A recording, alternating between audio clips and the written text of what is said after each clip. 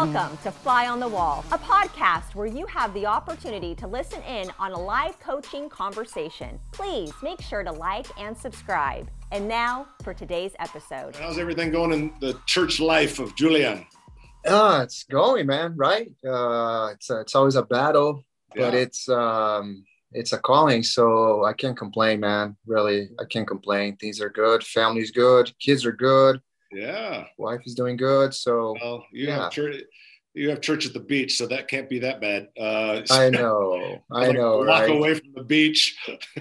We are. Hey, everybody needs Jesus. You know, some people are called the desert, some are called the Maui. So Exactly. I'm waiting for a campus to open up in Maui because somehow I'll feel called to speak there often. I know, right? In the winter. Oh yeah. So, man, hey, how can I serve you today, man? What would you like to talk about? Today, I want to talk about a few things. The first thing I want to talk about is the concept of church membership. You know, old school, at least our constitution and bylaw, people would vote on a bunch of things. And that was the main incentive for people to become part of the member, become members of the church.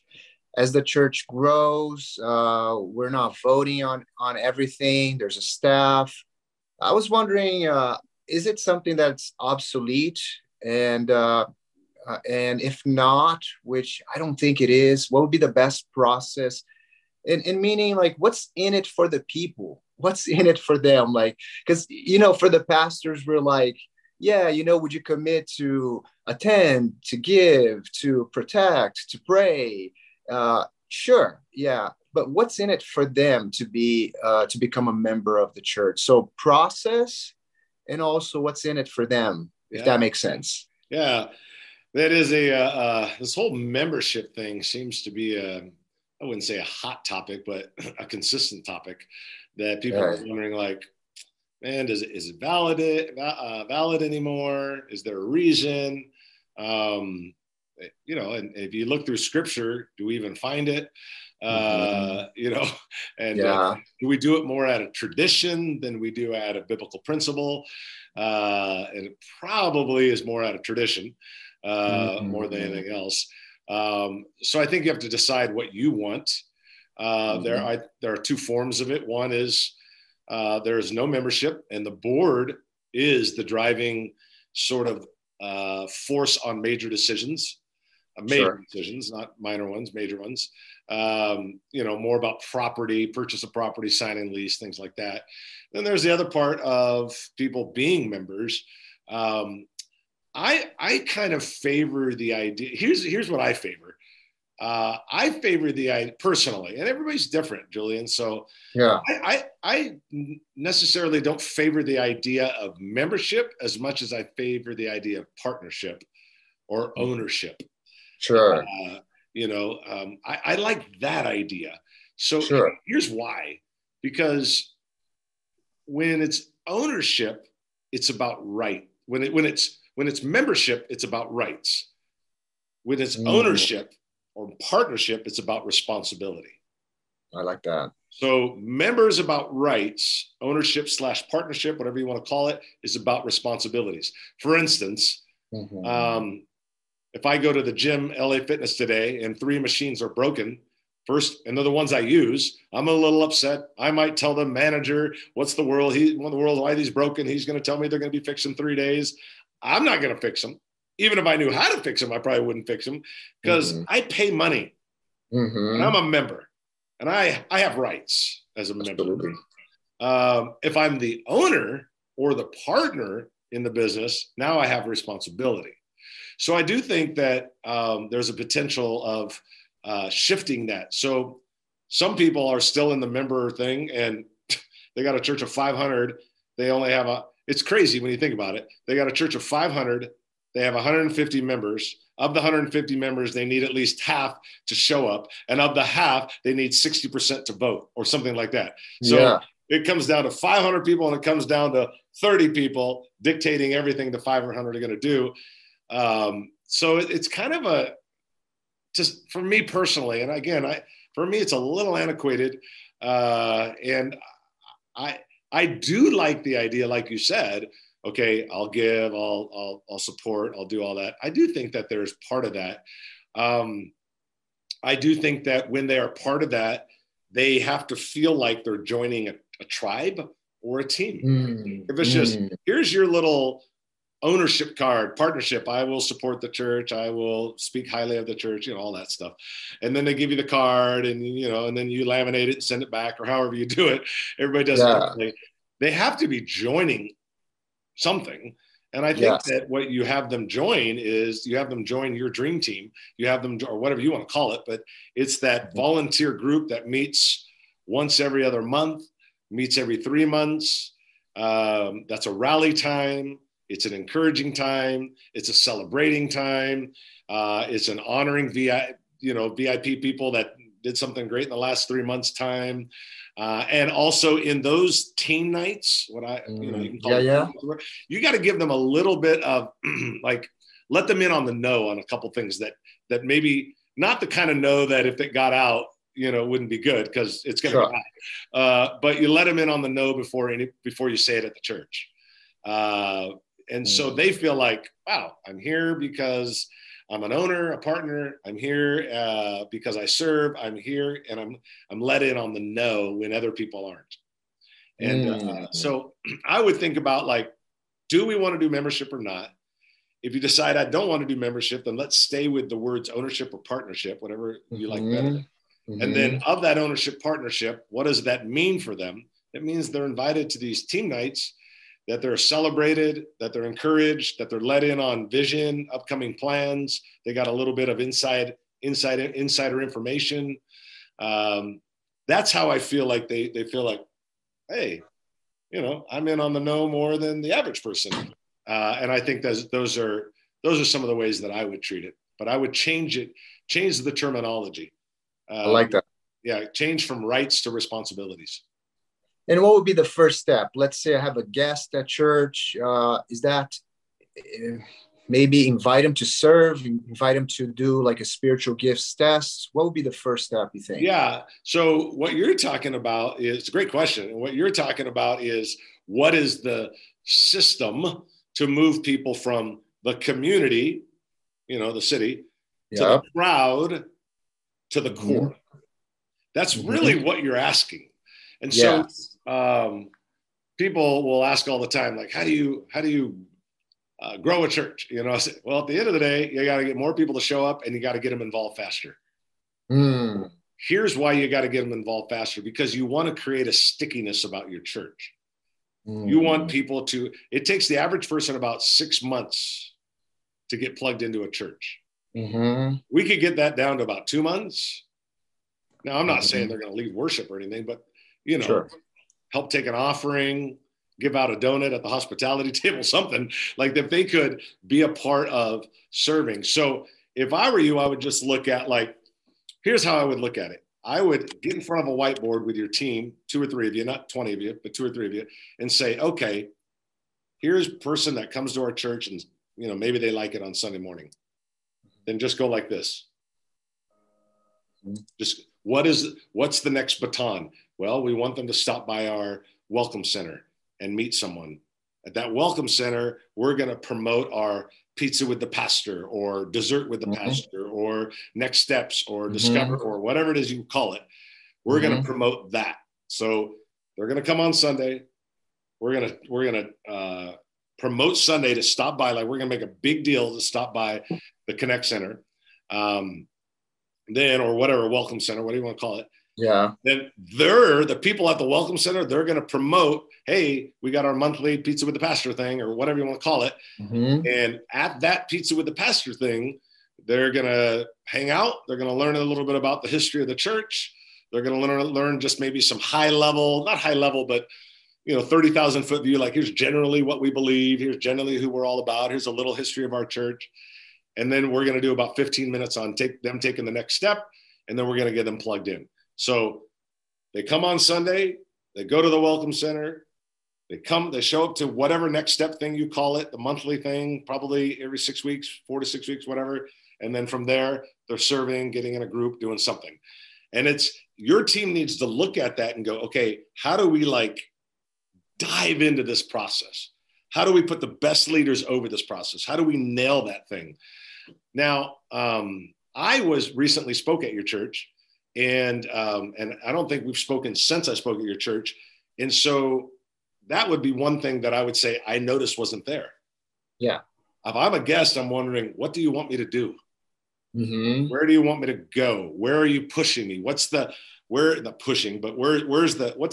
you want me to drive down to? Tell me, and I may not ask that or not ask that, whatever, but that's one thing I always evaluate when I'm at a church. I look at, if I'm speaking there and I know they're going to ask me, hey, what do you think of the church? I'm looking for, was there clear next steps?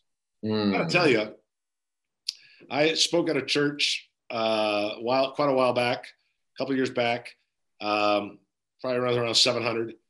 And I looked at the service, and afterwards the pastor asked me, what are you missing? And I told them exactly what I just told you, Julian. I said, I have no idea what you want me to do next. There was nothing said about where I should go, what step I should take. Your welcome area is really just, here's a batch of cookies and have a great day. There's no baton. So I worked with them on exactly what I just talked to you about, but got in deep with them, and their worship didn't change. Their messages didn't change. It's the same pastor. Their children's didn't change. It's the same children's director. But 18 months later, they were running 1,200 because we went relentless on this.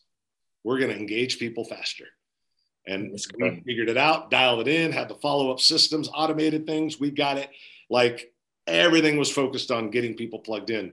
And that's what saw the growth. So that's what I would look at if I were you. So coffee, in the coffee with the pastor, you ask people to commit to something, or? To some degree. You can make it casual, and you can make the verbiage of the on-ramp can be really casual. So pretending that I'm leading it. So, okay, we're now at the point of next steps. This is the way I would do it if I was Julian. I'd be like, hey, man, I just want to tell you a little bit about some of the areas where you can get involved. We at the church believe that life is, and here's the phrase I always use. It's the same repetitive phrase.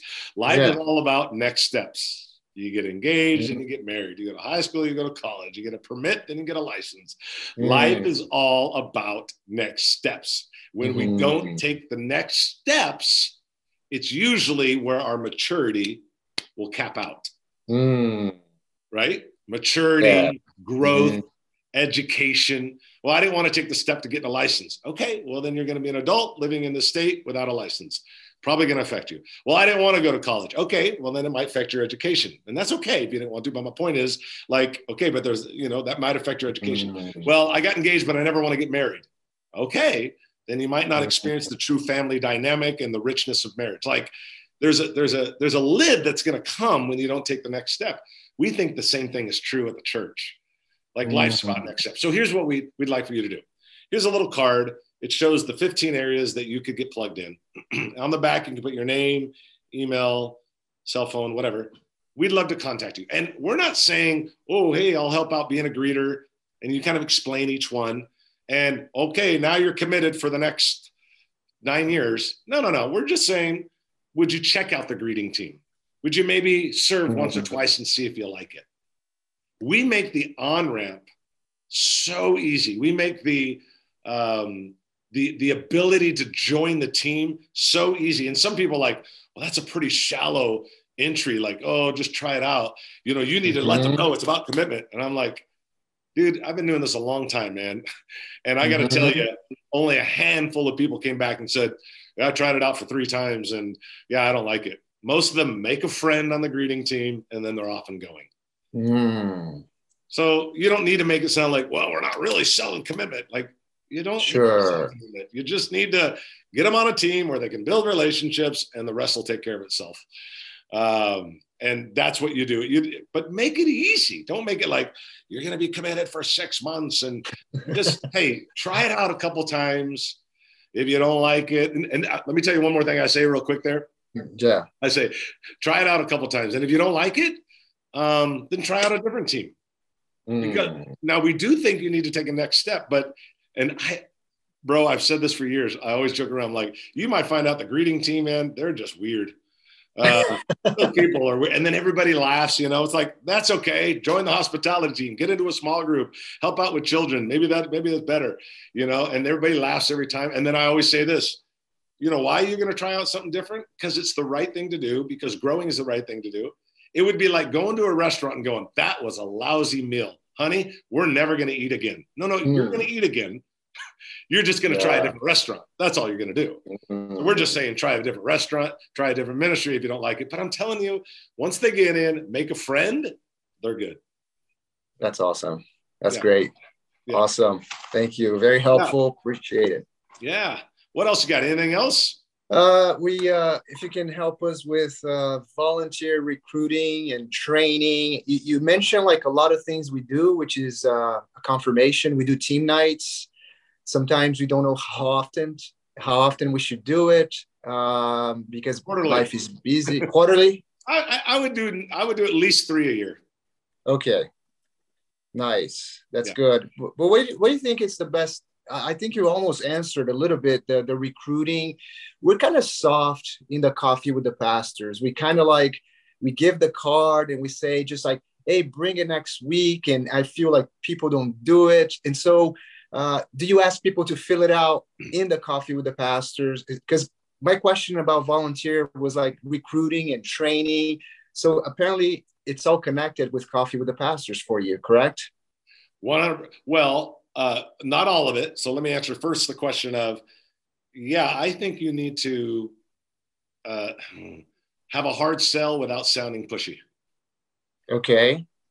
I would not say personally, I would not say take the card, pray about it. You'll never see that card again. Yeah. I would say, hey man, so as we wrap it up, look at the card, fill it out. Let me know what area you're interested in. Someone will reach out to you in the next 48 hours. You can try it out for a couple of weeks. When you fill out the card, just hand it to me before you leave. But man, it's been great having you here. Like you made it clear. You're expecting the card today. You're expecting them to fill it out. Because you're closing strong without sounding pushy. But you know as well as I know, if you give it, hey, think about it, pray about it, let me know in the next couple of weeks, you'll never see that card again. Exactly. Maybe once in a while, but majority no. On the recruiting, that to answer that question, there's that system we talked about. It's like, okay, this leads to this. You got to have a clear system, and you got to work that system, really work it, make it a priority. But here's one other thing that you could add to that recruiting process. One of the other things you could add to that recruiting process is putting the sense of ownership on those heading up the departments. So why would it be, why can't you bring together, I don't know, your 8 leaders or 10, whatever it is, together and just say, guys, what if we went on a 60-day run and we tried to get 20 new people involved in ministry? You do 3, you do 3, you do 3, you do 3. What if we try to get 15, 20, whatever your number you feel comfortable with, that you feel is, let me say that, whatever you feel is a stretch, but not impossible, but it's a stretch. I don't know what that number is for you, but in the next 60 days, 90 days, whatever, we're going to all do it, including me and my wife. I'm going to recruit 3, you're going to recruit 3, you're going to recruit, and we're going to try to recruit 18 people in the next 60 days. New people, newish people, not Joe serving in 9 areas. Right. But new people. There's not enough new people here. Find them. Find them. People always say that. And I'm like, there's something about when we go after new people, God just seems to kind of let them show up. So I think it's a recruiting of personal recruiting. I think your team has to take ownership. They got to have like a goal together. We're working on this. And then you also have the process. I think you have both. If you find yourself recruiting faster, Julian, you'll find the church grow. It'll grow. It grows as a result when you recruit faster and you get people plugged in and you get them engaged in ministry. Back in the, years ago, I think people wanted to believe, then belong. Now I think they want to belong, then believe. Cool. I don't know if people are, I think they just want to belong. Now, in the process, we want them to become followers of Christ and grow a deep relationship with him and all that, of course. But some people just kind of come to the church. They're not sure where they're all at with God and everything. Bro, I can't even tell you how many times I've had conversations with, in my own world, in the South Hills world, with a greeter or an usher who's just kind of new, kind of figuring God out. And it's like, fine, serve, just serve. But we just put them in there because they want to belong. Everybody wants to belong over believe rather than believe over belong. That's good, man. Yeah. That's good. And what does that look like? Like, I know we have many conversations with people, the whole, like, I see in you, like, you're so like hospitable. You're so welcoming. Would you like to try guest services? Do you have some type of handout? Do you have something you hand them over? Again, sometimes the conversations happen and people don't take action and the process gets stalled. Are you talking about, I'm just want to make sure I'm clear. Are you talking about how to recruit or the process? Yes. So this person over the children's ministry, how do they actually recruit? Yeah. That's great. There's a couple things I think are important to have. One, when recruiting, I would tell your team, hey guys, I'd give them the example on how to recruit. Let me tell you how to recruit.